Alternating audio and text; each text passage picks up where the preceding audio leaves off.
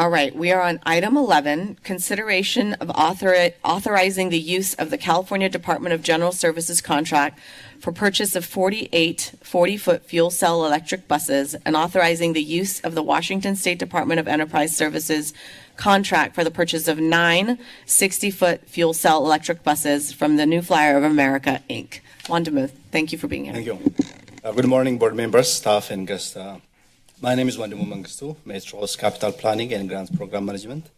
I'm here today to ask the board to authorize the use of the Californian Department of General Service contract to purchase 48 40-foot hydrogen fuel cell bus and the Washington State Department of Enterprise Service contract to purchase 9 articulated bus and award contract to New Flyer America in a combined amount of not to exceed $87,427,309.08 and authorize the CEO to execute the contract with New Flyer using these two contracts.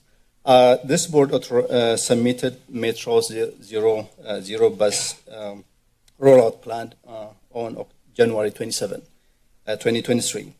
And Metro submitted this rollout plan to California Air Resource Board around March.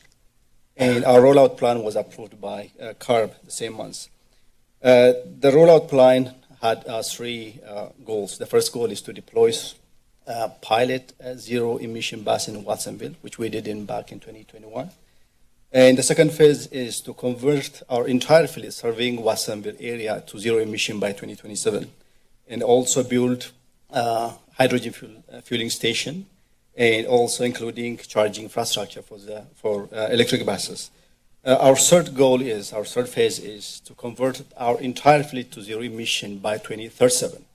So to achieve these 3 goals, over the last 5 months, we have been applying for multiple grant applications from state and federal grants. And as you know, in April, we received roughly $38.6 million in California State Transportation Agency's Transit and Intercity Rail program. Thank you. And in July, we also received roughly $20.4 million from Federal Transit Assistance Bus and Bus Facilities Program. We also received roughly $4.8 million from the U.S. Department of Transportation's multimodal project discretionary grant.